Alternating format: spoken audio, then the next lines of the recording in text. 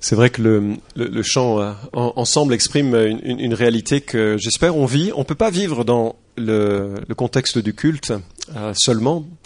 On se voit trop peu de temps et les échanges restent superficiels, mais que ce soit dans le contexte d'une église de maison, d'un groupe de croissance, il y a vraiment de l'opportunité dans différents lieux de vie de l'église de développer des liens qui nous permettent justement de manifester cet ensemble de façon plus particulière et qui pour moi est une source inépuisable de ressourcement, d'encouragement, de bénédiction. Alors, j'espère que vous faites partie de ces groupes restreints, plus petits, qui permettent de développer cette communion.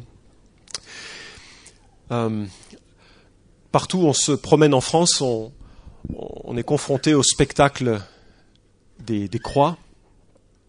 Il y a des croix de partout. Je sais que j'ai déjà commencé mon message sur ce thème de la croix la semaine dernière, mais c'est vrai que ça fait partie d'un paysage aujourd'hui bien identifié, plutôt lié à la culture catholique, quoique maintenant bien intégré dans un paysage bien plus vaste et selon les pays différents. La croix, le symbole du christianisme. Pour beaucoup de gens, la croix n'a pas vraiment de sens. Oui, c'est là où Jésus est mort, quoique une fois il y a eu cette terrible dialogue avec un joaillier de Londres et quelqu'un qui rentrait dans son magasin et qui voulait un crucifix comme bijou. Et il n'arrivait pas à communiquer ce qu'il voulait. Apparemment, le vendeur avait de la peine à comprendre ce dont il était question. Il dit, oui, je veux un crucifix. Vous savez, cette représentation de la croix avec quelqu'un qui est dessus. Et puis le gars réfléchit. Ah, le plongeur! Et ça montre à quel point certaines personnes ont absolument déconnecté le symbole avec ce qu'il veut dire. Et cet après-midi, je voudrais qu'on va terminer ce moment de l'expiation de Christ sur la croix. On va aborder la mort de Jésus et on va voir le sens finalement réel, profond de la croix. On peut parler des événements, on en a parlé maintenant depuis quelques semaines et je suis chaque fois saisi par la puissance de ce que je découvre. Enfin, il y a eu des moments où j'avais de la peine juste à continuer d'écrire, à continuer de réfléchir, à simplement, je ne pouvais rien faire d'autre que m'agenouiller et dire, mais comment ça se fait que tu aies fait cela pour moi? Comment ça se fait? Et ce que l'on va voir, c'est le sens de cette mort de Jésus. J'espère que c'est un sens qui va vous envahir de façon très spirituelle cet après-midi. Si vous êtes enfant de Dieu, que ça vous envahisse d'un sens d'émerveillement, de reconnaissance, d'amour, d'adoration, de percevoir la majesté de l'amour de Dieu. Et si vous êtes en observateur, on a tous été à un moment donné, que vous ne puissiez pas vous arrêter simplement sur les événements, mais sur le sens de ce qui se passe sur la croix. Je vous invite à lire en Matthieu chapitre 27.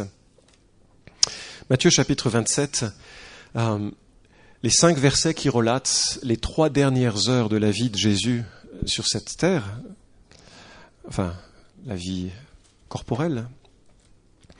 Et à partir du verset 45, donc, nous lisons Matthieu chapitre 27, verset 45. Depuis la 6e heure jusqu'à la 9e heure, il y eut des ténèbres sur toute la terre.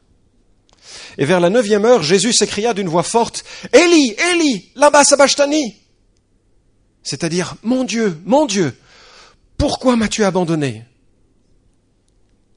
Quelques-uns de ceux qui étaient là l'entendirent et dirent, « Il appelle Élie » Et aussitôt, l'un d'eux courut prendre une éponge qu'il remplit de vinaigre, il la fixa à un roseau et lui donna à boire. Mais les autres dirent, « Me laisse, voyons si Élie viendra le sauver. »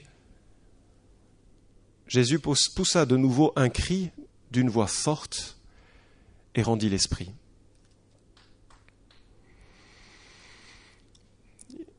La première remarque que je ferai, il y en aura 3. Ce sont les ténèbres qui disent ici la justice. Les ténèbres qui disent la justice. Il y a quelque chose qui m'a profondément marqué en réfléchissant à l'enchaînement des événements. Vous savez qu'on est dans ce vendredi qui précède la Pâque. On est dans cette journée unique où Christ vit ces derniers moments sur terre. Cette dernières 24 heures prennent la moitié de l'évangile de Jean. C'est vraiment le centre du christianisme ici qui se déroule. Bien sûr pas seulement jusqu'à la mort, mais avec la résurrection. On est au centre du christianisme. Mais ce qui m'a vraiment impressionné, c'est de voir quelque part que Jésus passe par un ensemble de tourments qui sont d'origine diverse. Pendant les premiers moments de sa passion et de son calvaire, c'est comme si Jésus faisait l'objet de la fureur des hommes. On a lu la trahison qui a lieu, on a lu les moqueries qui ont lieu, on a lu l'arrestation, on a lu les accusations mensongères, on a lu la frappe ou les frappes répétées dont il fait l'objet. On a vu tout ceci, c'est comme si toute la bêtise humaine associée de la méchanceté de l'homme s'abat sur lui et coup après coup, humiliation après humiliation, il reçoit de la part des hommes. C'était prévu ainsi. Et quelque part, ce n'était que le début, et un début bien petit, par rapport au reste. Parce qu'à partir de 9 heures du matin et jusqu'à midi, nous sommes là vers la partie où quelque part Jésus va recevoir toute la violence haineuse du diable. C'est comme si le diable et tous ses démons se sont investis à ce moment-là dans cette souffrance de Christ. De 9 heures du matin jusqu'à midi, c'est le déchaînement du diable. On le voit par quelques-uns des événements qui ont lieu, par l'ensemble des situations dont on a parlé. Et c'est marrant, l'expression est vraiment mal appropriée, de voir le rôle du diable changer au fil du temps dans le ministère et la vie de Jésus-Christ. Au départ, le diable tente de faire en sorte que Jésus échappe à la croix. Vous vous souvenez déjà dans le désert, il est ici confronté à Jésus, ou Jésus est confronté au diable. Il a jeûné, il est dans l'isolement. Et puis, le diable lui propose la couronne sans la croix. Il suffit juste que tu m'adores, je te donne tous les royaumes du monde. Un peu plus tard, lorsque Pierre dit à Jésus, écoute, il faut que tu n'iras pas à la croix. Et qu'est-ce que Jésus répond à Pierre ?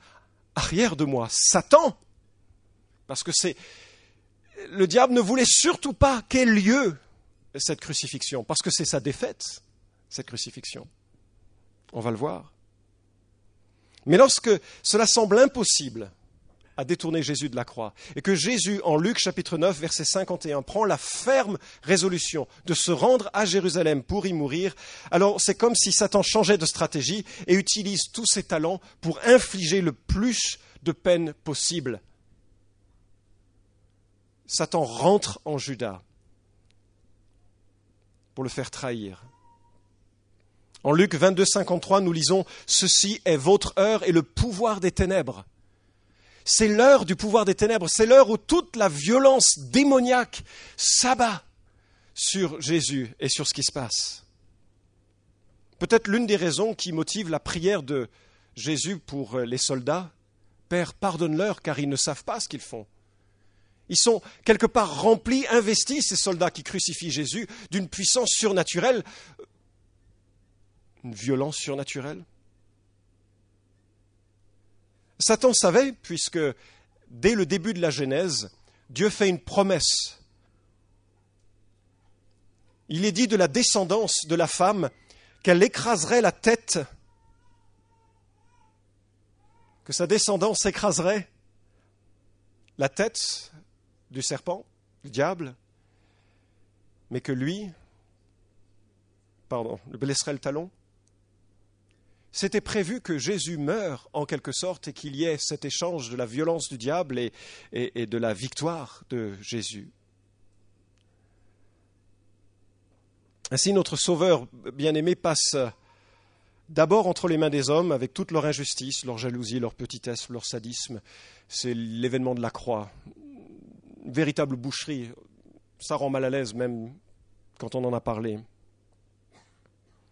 Et puis, pourtant, cette première partie est rien, en proportion de ce qui commence maintenant avec l'heure des ténèbres. À partir de midi et jusqu'à 15 heures, c'est le grand silence. Jésus ne prononce aucune parole sur la croix. Il en a déjà prononcé 3 avant. Il y a quasiment rien qui est dit de ces 3 heures de silence de midi à 15 heures. Tout devient très calme, glacial, terrifiant. Aucune moquerie des passants n'est mentionnée. Il y a bien sûr l'événement spectaculaire des ténèbres sur toute la terre. Terre locale, toute la terre immédiate, toute la terre planète, peu importe, même si certains échos historiques à Rome parlent déjà d'un événement spectaculaire que personne ne savait expliquer. Mais qu'est-ce qui se passe vraiment quand les ténèbres arrivent ? Vous savez ce qui se passe ? Le Père se déplace en personne.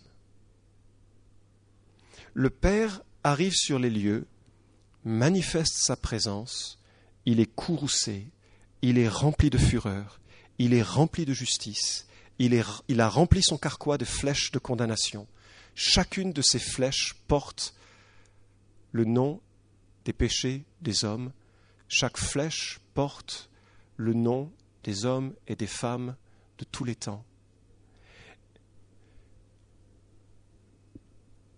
Vous n'avez jamais été dans un pays tropical, promenant dans une forêt tropicale ? Il y a un vacarme terrible. Et quand il y a beaucoup de bruit, c'est bon signe. Ce que vous ne voulez pas connaître, c'est être dans une forêt tropicale, me dit-on, quand le silence s'installe. C'est qu'un prédateur puissant est rentré, et là, chacun veille à ce qui se passe. L'illustration est inappropriée quelque part, mais c'est un peu ça, ce qui se passe. Le Père, dans toute sa puissance, descend. J'aimerais que vous vous imaginiez cette scène avec de 9h à midi. Imaginez que vous êtes juste là, des corps brisés, déchiquetés, du sang partout, des gens qui hurlent leur haine, leur mépris, leur moquerie, puisque ce Jésus qui se disait Messie est en croix, qu'il n'arrive pas à en sortir, c'est que manifestement il n'est pas le Messie et qu'il nous a bernés. Et tout le monde est là à crier, alors qu'ils criaient quelques jours auparavant Hosanna. Ils sont là à vouloir détruire même le moral de celui qui meurt sur la croix. Et puis il y a les chefs religieux qui expliquent aux foules et qui font une leçon de choses en disant « Vous voyez, c'était pas le Messie, parce que le Messie nous aurait apporté la paix. Les Romains seraient partis. Or voilà que les Romains l'ont crucifié. Il n'est pas le Messie. Moquez-vous de lui !» Et puis soudainement, les ténèbres arrivent et devant ces 3 hommes défigurés, leurs corps ne sont que plaies ouvertes. Le soleil s'éteint. Le soleil s'éteint. Pourquoi je dis que le Père se déplace ? Eh bien, la manifestation de la présence de Dieu est parfois empreinte de ténèbres. En Exode chapitre 14, verset 20, il est question de la nuée.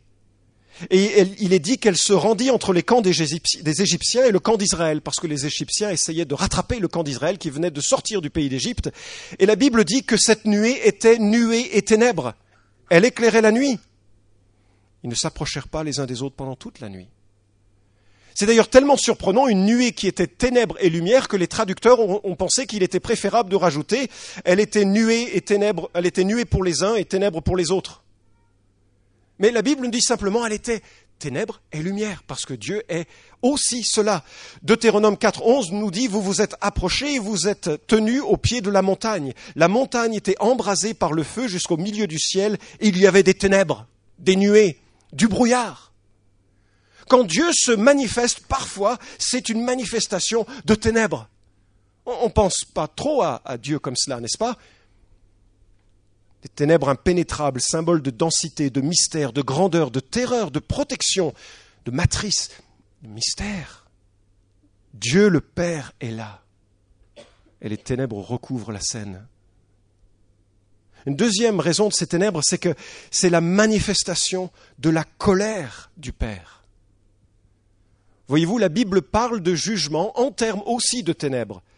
Par exemple, ce terme-là, dans la bouche de Jésus, parle de l'enfer. Matthieu 25, 30, par exemple. Mais même dans le passé, Exode 10, 21, l'Éternel dit à Moïse, étends ta main vers le ciel et qu'il y a des ténèbres sur le pays d'Égypte, des ténèbres palpables, au moment des 10 plaies qui vont permettre à Israël de sortir. Il y a un symbole de jugement dans ces ténèbres. Amos 5, 18, Sophonie 1, 15, etc. parlent du jour futur, du jugement de Dieu, et c'est symbolisé par des ténèbres. Pourquoi il y a des ténèbres? Parce qu'il y a un jugement qui est incroyable. Jésus, Dieu le Fils, est jugé pour nous. Et les ténèbres évoquent ce jugement. Et un troisième aspect dans ces ténèbres que je voudrais relever, c'est la manifestation de l'alliance de Dieu. J'ai été surpris de le réaliser, mais la première des grandes alliances que Dieu a faites, il y en a eu plusieurs tout au long de l'histoire, mais l'une des plus fondamentales en termes de salut, c'est l'alliance avec Abraham. On la retrouve, cette alliance, en Genèse, chapitre 12, chapitre 13, 15, 17. Elle est ensuite reprise à de nombreuses reprises dans tout l'Ancien Testament. Mais ce qui est fascinant, c'est que cette alliance qui est faite, c'est promise à Abraham, elle est ratifiée à un moment donné par un sacrifice. Et à cette époque, lorsque l'on faisait un contrat ou une alliance entre deux parties, on prenait un animal que l'on coupait en deux. Ce n'était pas très gentil pour l'animal. Mais on le coupait en deux, et puis on mettait une moitié à gauche et une moitié à droite. Et puis, les deux personnes qui ont contracté l'alliance, ou qui contractaient l'alliance, marchaient au milieu des animaux coupés en disant « Si je brise ma partie du contrat, qu'il m'arrive ce qui est arrivé à cet animal ». Ce qui tendait à refroidir les élans de rébellion, n'est-ce pas? Les gens étaient plutôt fidèles en voyant de façon très graphique ce sacrifice terrible. Et tous deux marchaient au milieu de ce sacrifice, et puis l'alliance avait été ainsi ratifiée. Or, lorsque Dieu fait alliance avec Abraham, il est le seul à passer au milieu. Pourquoi? Parce qu'il est le seul garant de cette alliance. C'est une alliance inconditionnelle, réalisée par Dieu, pour Dieu, accessoirement pour Abraham.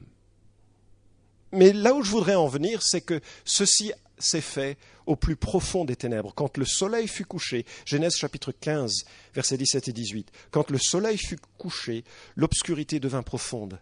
Et alors une fournaise fumante et des flammes passèrent entre les animaux partagés. En ce jour-là, l'Éternel conclut une alliance avec Abraham en disant « Je donne ce pays à ta descendance, depuis le fleuve d'Égypte jusqu'au grand fleuve, à savoir l'Euphrate, etc. etc. » Ce qui m'interpelle, c'est que dans ces ténèbres qui ont lieu, Dieu le Père fait la même chose. Il établit une alliance au milieu des ténèbres, comme avec Deutéronome 5, 23, au moment où il donne les 10 commandements. C'est un rappel. Alors, j'aimerais juste que vous vous reportiez encore de nouveau devant cette scène terrible du sacrifice de Jésus. Et puis, de regarder que, soudainement, Dieu arrive.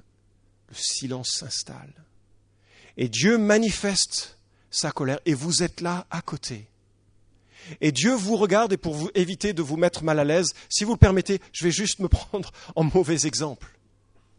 Et Dieu dit, Dieu le Père me regarde et dit, je vois, Florent, tes meurtres, parce que tu es un meurtrier. Et je peux qu'acquiescer. La Bible dit, celui qui n'aime pas son frère est un meurtrier.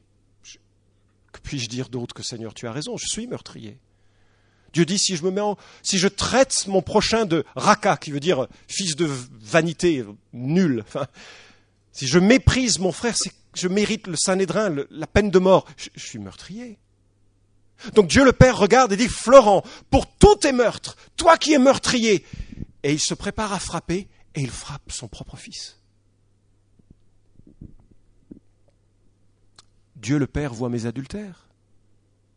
Eh oui, parce que celui qui convoite une femme a déjà commis l'adultère dans son cœur. La frontière démarre avec la convoitise.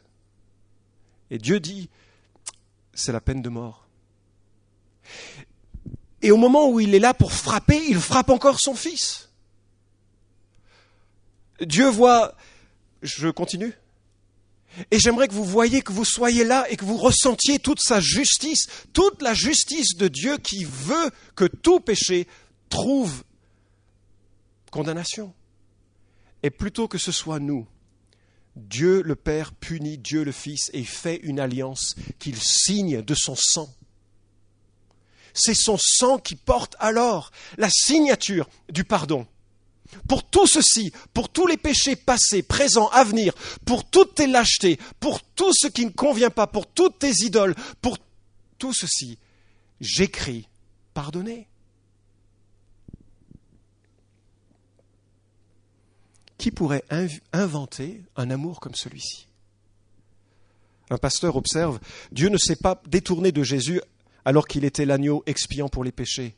Pendant les ténèbres, le Père a longuement regardé au Fils, chacun sachant pleinement ce que l'autre faisait, pendant ce deuxième aspect unique de la coupe que le Père demandait au Fils de boire. N'était-il pas normal que son aspect ne soit plus celui de l'homme, qu'il soit difforme au-delà de tous les fils d'Adam qui l'ont précédé ? Ésaïe 52, 14. Comment serait-il autrement ?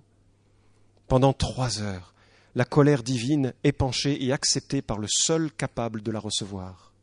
Pendant 3 heures, la soumission silencieuse et volontaire de l'agneau de Dieu, le serviteur de Yahweh. Pendant 3 heures, Jésus a payé la plénitude des péchés passés, présents et futurs.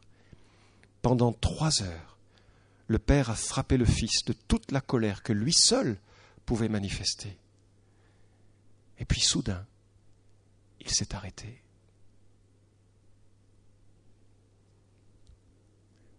Au bout des 3 heures, verset 46, vers la 9e heure, Jésus s'écrie d'une voix forte, « Élie, Élie, lama sabachthani » La colère est passée, le Fils l'a enduré, le Père est satisfait, les péchés ont été expiés. Et puis soudain, pour la toute première fois de toute l'éternité, pour la seule fois de toute l'éternité, Dieu le Père se retire d'une communion complète dont jouissait Jésus et le laisse abandonner. Quand les auteurs non chrétiens se penchent sur ce cri de Jésus, ils disent souvent des bêtises en disant « Jésus alla douter ». C'est un doute qu'il exprime. Ce n'est pas un doute puisqu'il dit « mon Dieu ». Au contraire, c'est une affirmation d'une réalité, tu m'as abandonné. La seule chose, c'est le pourquoi. Et combien d'entre nous, dans les moments de difficulté, on a prié à juste titre ? Ceci, Seigneur, Seigneur, pourquoi m'as-tu abandonné ? D'ailleurs, ce qui est très intéressant, c'est que Jésus cite le psaume. Si vous connaissez l'Écriture, vous savez que c'est le psaume 22 qu'il cite, le psaume messianique par excellence, le psaume qui annonce la crucifixion 1000 ans avant qu'elle n'arrive, des années, des siècles, avant qu'elle ne soit même inventée. Le psaume 22 annonce quelque chose de grandiose, de splendide, qui commence avec « Mon Dieu, pourquoi m'as-tu abandonné ?» et qui décrit la scène en détail, des détails époustouflants que seul Dieu pouvait connaître, 1000 ans avant. Et qui se termine par un chant de triomphe, parce que sur toute la terre, il y aura une descendance nombreuse grâce à ce sacrifice, grâce à cette mort sur la croix. Vous savez, il n'y a aucun moyen de comprendre exactement ce qui se passe là. Il n'y a aucun moyen de le comprendre. Comment Dieu peut être séparé de Dieu ? C'est incompréhensible. Je ne sais pas l'expliquer, je ne sais pas l'exposer, je ne sais pas l'exprimer, je peux juste que ressentir à peine ce sentiment exprimé. Déjà, lorsque Jésus avait quitté le ciel pour devenir homme, la Bible dit qu'il s'est dépouillé de sa gloire. C'est-à-dire qu'il ressemblait à Monsieur Tout-le-Monde et qu'on ne voyait pas le Dieu créateur. Déjà, il y avait eu une séparation. Et avant de repartir vers le ciel, en Jean chapitre 17, du moins avant même de passer par la croix, en Jean chapitre 17, Jésus a dit « Donne-moi la gloire que j'avais auprès de toi avant ce moment-là. » Donc il y avait déjà eu une séparation. Et de temps en temps, pendant le ministère de Christ, le Père, le Saint-Esprit ont manifesté leur approbation, leur présence, pour dire vraiment, on est lui et moi, la même pensée, le même objectif, le même plan. Mais là, dans ce moment d'expiation, où Jésus devient péché pour nous, 2 Corinthiens 5, 21, où Jésus devient péché pour nous, Dieu le Père, qui ne peut pas voir le mal, Habakkuk 1, 13, se détourne du Fils et il crie « Mon Dieu, pourquoi m'as-tu abandonné ?» Vous savez ce que Jésus expérimente ici quelque part ? C'est l'une des dimensions fondamentales de ce qu'est l'enfer. On pense à l'enfer en des termes très violents et je crois, on ne sait pas. On a des expressions très terrible de l'enfer dans les Écritures, plus de 30 sont évoqués tout au long de la Bible. Mais fondamentalement, l'enfer, c'est quoi? C'est l'absence de Dieu. Enfin, l'absence de la manifestation glorieuse de Dieu. Regardez ce que dit 2 Thessaloniciens 1,9. Ils auront, en parlant des impies, pour juste châtiment, une ruine éternelle loin de la face du Seigneur et de la gloire de sa force. C'est quoi l'enfer? Loin de la face du Seigneur et de la gloire de sa force. Non pas qu'il sera absent, Apocalypse 14,10 dit que l'enfer sera devant l'agneau de Dieu. Mais c'est que la manifestation de sa présence sera différente en enfer que dans le reste de l'univers recréé. En parlant de ceux qui n'auront pas cru à la bonne nouvelle et qui auraient dû, parce qu'ils étaient devant le Fils de l'homme, Jésus dit, les fils du royaume seront jetés dans les ténèbres du dehors, où il y aura des pleurs et des grincements de dents. Dehors, c'est l'enfer, l'absence. Ce qui est intéressant, c'est que quand Dieu a créé le monde, il n'a pas dit qu'il y ait des ténèbres qu'on appellera enfer. Non, tout ce que Dieu a créé était bon. Mais lorsque le diable a choisi de se rebeller contre Dieu, entraînant un certain nombre d'anges à sa suite, entraînant aussi une partie de l'humanité à sa suite, la Bible dit qu'il a créé alors l'enfer pour le diable et pour ses anges. Ce n'était pas créé pour l'homme, ce n'était pas créé comme cela, mais tous ceux qui, quelque part, auront rejeté cette offre de salut, qui mourront dans leur péché, se retrouveront dans sa compagnie. Non pas qu'elle soit, à ce moment-là, d'une quelconque importance, dans sa compagnie, celui qui en est à l'origine. Finalement, le Fils de Dieu expérimente là, quelque part, l'enfer. Pourquoi m'as-tu abandonné? Il l'expérimente pour que jamais je ne l'expérimente. Jésus s'exclame encore qu'il a soif, c'est la 5e parole sur la croix, Jean 19, 28, ce n'est pas enregistré en Matthieu 27, c'est l'accomplissement du psaume 69 et il y a une dérision terrible dans... on va voir si Élie va venir le chercher. Il y a une traduction talmudique qui dit que Élie vient au secours des justes qui lui demandent et qui sont affligés. Et quelque part, c'était un peu un test encore. Ah bah tiens, lui qui prétend tant de choses, on va voir si ça se réalise. Encore une moquerie tellement petite dans ce moment. Comme le dit si bien Godet, il se sent un moment abandonné afin que je ne le sois jamais. Ou comme le dit si bien Jésus, car Dieu a tant aimé le monde qu'il a donné son Fils unique afin que quiconque croit en lui ne périsse pas, mais qu'il ait la vie éternelle. Dieu établit une alliance sanglante par le sang de Jésus qui permet à tout homme d'être libre de toute culpabilité.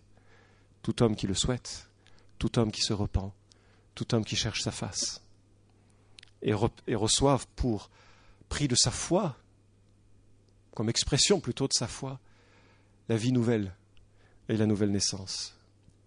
3e et dernier point, la mort pour dire la victoire. Jésus poussa de nouveau un cri d'une voix forte et rendit l'esprit. Et les 2 dernières paroles qui sont prononcées sur la croix, la première, c'est « tout est accompli ». C'est Jean 19, 30 qui nous le rapporte. Ce n'est pas là de nouveau dans l'évangile de Matthieu qui suit un autre objectif dans la narration de ces événements, mais je ne pouvais pas louper ce passage. Tout est accompli, un seul verbe. Tétélestai, pour ceux qui aiment ce genre de remarque. Tout est accompli. 3e personne du singulier parfait passif. Ça vous dit rien. Juste je le dis alors. C'est une action passée qui a un effet continu. Tout est accompli. Ça y est, c'est fini. Mais ça a un effet continu qui va se faire sentir dans les siècles à venir. Tout est accompli. C'est quoi tout est accompli? D'abord, il a accompli toute l'écriture qui annonçait la souffrance et la mort du Messie. Matthieu 20, 28 dit « C'est ainsi que le Fils de l'homme est venu, non pour être servi, mais pour servir et donner sa vie en rançon pour beaucoup. » Tout est accompli, il s'est donné en rançon pour beaucoup. Deuxièmement, c'est la grande victoire de Dieu sur le diable. La Bible dit que par sa mort, il a écrasé celui qui avait le pouvoir sur la mort, c'est-à-dire le diable. Il a écrasé, le terme est extrêmement fort, par sa mort, il a accompli à jamais la victoire sur le diable. Lorsque Dieu dira que le travail du diable est terminé, il lui suffira d'un coup de sifflet, d'envoyer un ange, un seul, et il sera lié pour 1000 ans. Tout est accompli. Il a vaincu sur les puissances du diable. Colossiens 2,15, il a dépouillé les principautés et les pouvoirs et les a publiquement livrés en spectacle, en triomphant d'eux par la croix. Tout est accompli. Troisième accomplissement, il est la victoire absolue de toute culpabilité. Oh, j'espère que c'est quelque chose qui est cher à votre cœur. Colossiens 1,22 nous dit « Il vous a maintenant réconciliés par la mort dans le corps de sa chair, pour vous faire paraître devant lui saint, sans défaut et sans reproche. » Puisqu'il y a eu cet échange fondamental à la croix, où moi je viens déposer mon péché et lui me donne sa justice, je suis libre de toute culpabilité. C'est tellement triste de voir des chrétiens qui sont véritablement nés de nouveau et qui restent en arrière sur des péchés qu'ils ont commis. Bien sûr, le péché c'est grave, c'est terrible et ça nous bousille la vie, ça nous bousille la communion avec Dieu, ça nous oriente mal. Je le sais trop. Mais Dieu est mort pour des pécheurs, pas pour des gens bien. Et Dieu est mort pour qu'on soit libre de toute culpabilité. Romains 8,1, car il n'y a maintenant plus aucune condamnation pour ceux qui sont en Jésus-Christ. Entendez bien, hein, pour ceux qui sont en Jésus-Christ. Et c'est aussi, enfin, le triomphe de l'amour dont tout est accompli. Il n'y a pas de plus grand amour que de donner sa vie pour ses amis, dit Jésus. Quelle démonstration! Quelle démonstration! Quelle démonstration! Tout est accompli. Il a pleuré pour que je passe l'éternité sans pleurer. Il est mort pour que je passe l'éternité dans la vie. Il a payé mes péchés pour que jamais je ne les paye. Il a aimé jusqu'au bout pour que je sache ce qu'est aimer jusqu'au bout. Il a accompli toute justice pour que toujours je sache que la justice compte, mais qu'elle a été justement assouvie. Il a ouvert le chemin d'une réconciliation universelle.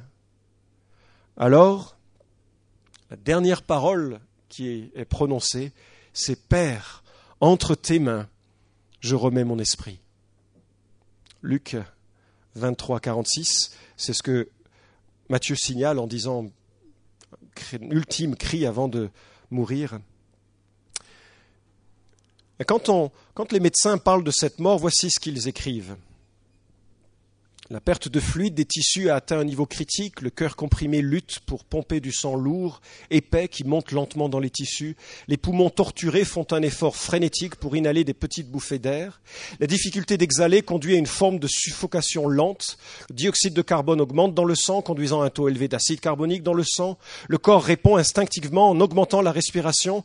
Parallèlement, le cœur bat plus vite pour faire circuler l'oxygène. La diminution d'oxygène issue de la difficulté d'exhaler engendre des dommages aux tissus. Les capillaires commencent à distiller un fluide liquide dans ces tissus, ce qui conduit à une présence de liquide autour du cœur et dans les poumons. Les poumons qui s'effondrent associés au cœur qui fatigue avec la déshydratation et l'incapacité d'alimenter les tissus en oxygène. Tout ceci asphyxie la victime par suffocation. La diminution de l'oxygène endommage le cœur, ce qui conduit à un arrêt cardiaque. Dans les cas sévères de stress cardiaque, le cœur peut même éclater.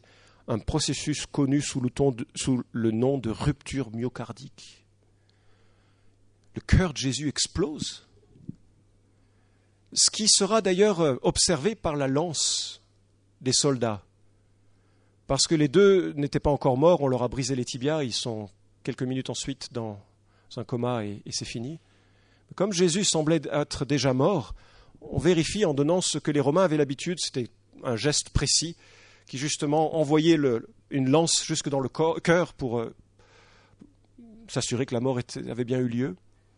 Et la grande surprise de Jean qui a vu la scène, c'est qu'il y a de l'eau et du sang qui en sort, confirmant ce diagnostic que seul aujourd'hui on est capable de réaliser. Mais bon, l'aspect médical est bien moins important que la dernière observation que je ferai. Jésus rend son esprit. Et en ceci, sa mort est unique, n'est-ce pas? Lui, a décidé quand il meurt. Il n'est jamais, dans tout son périple, la victime des hommes. Il accomplit toujours un plan dont il a dit à ce sujet, « Le Père m'aime parce que je donne ma vie afin de la reprendre. Personne ne me l'ôte, mais je la donne de moi-même. J'ai le pouvoir de la donner, j'ai le pouvoir de la reprendre. Tel est l'ordre que j'ai reçu de mon Père. » L'expiation est terminée. Il dit maintenant, « Père, entre tes mains, je remets mon esprit. » Et il le fait, ce que nous aurions bien de la peine à faire. tout est accompli.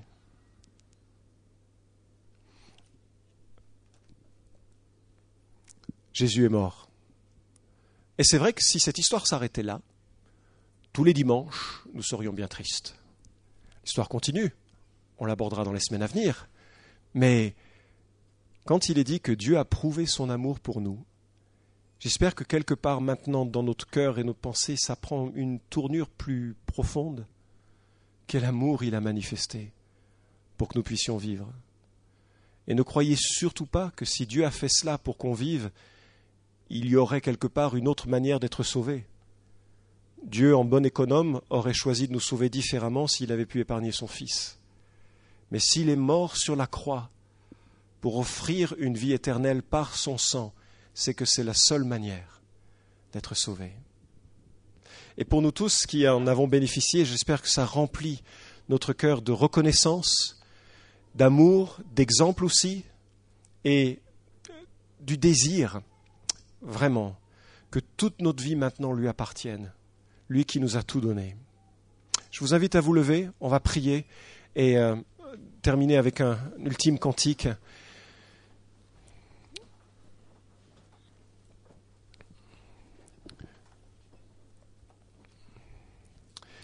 Notre Père, tu as promis, 6e, 7e siècle avant Jésus-Christ, par Jérémie, ton prophète, une nouvelle alliance. Et cette nouvelle alliance, elle s'est maintenant réalisée par Jésus. Et nous voulons te dire notre reconnaissance d'être au bénéfice de cette nouvelle alliance. Seigneur, merci de l'amour manifesté à la croix. Merci de la grandeur, Seigneur, de ton œuvre pour nous. Et je prie, Père, que dans nos cœurs, nos pensées, on puisse tendre vers toi, offrant dans nos vies une profonde reconnaissance par nos vies, par nos lèvres, par notre engagement, par notre fidélité. Réalise toutes ces choses en nous. Merci, Seigneur, d'avoir fait tout le chemin pour que je sache cet après-midi qu'il n'y a maintenant plus aucune condamnation pour ceux qui sont en Christ Jésus. Amen.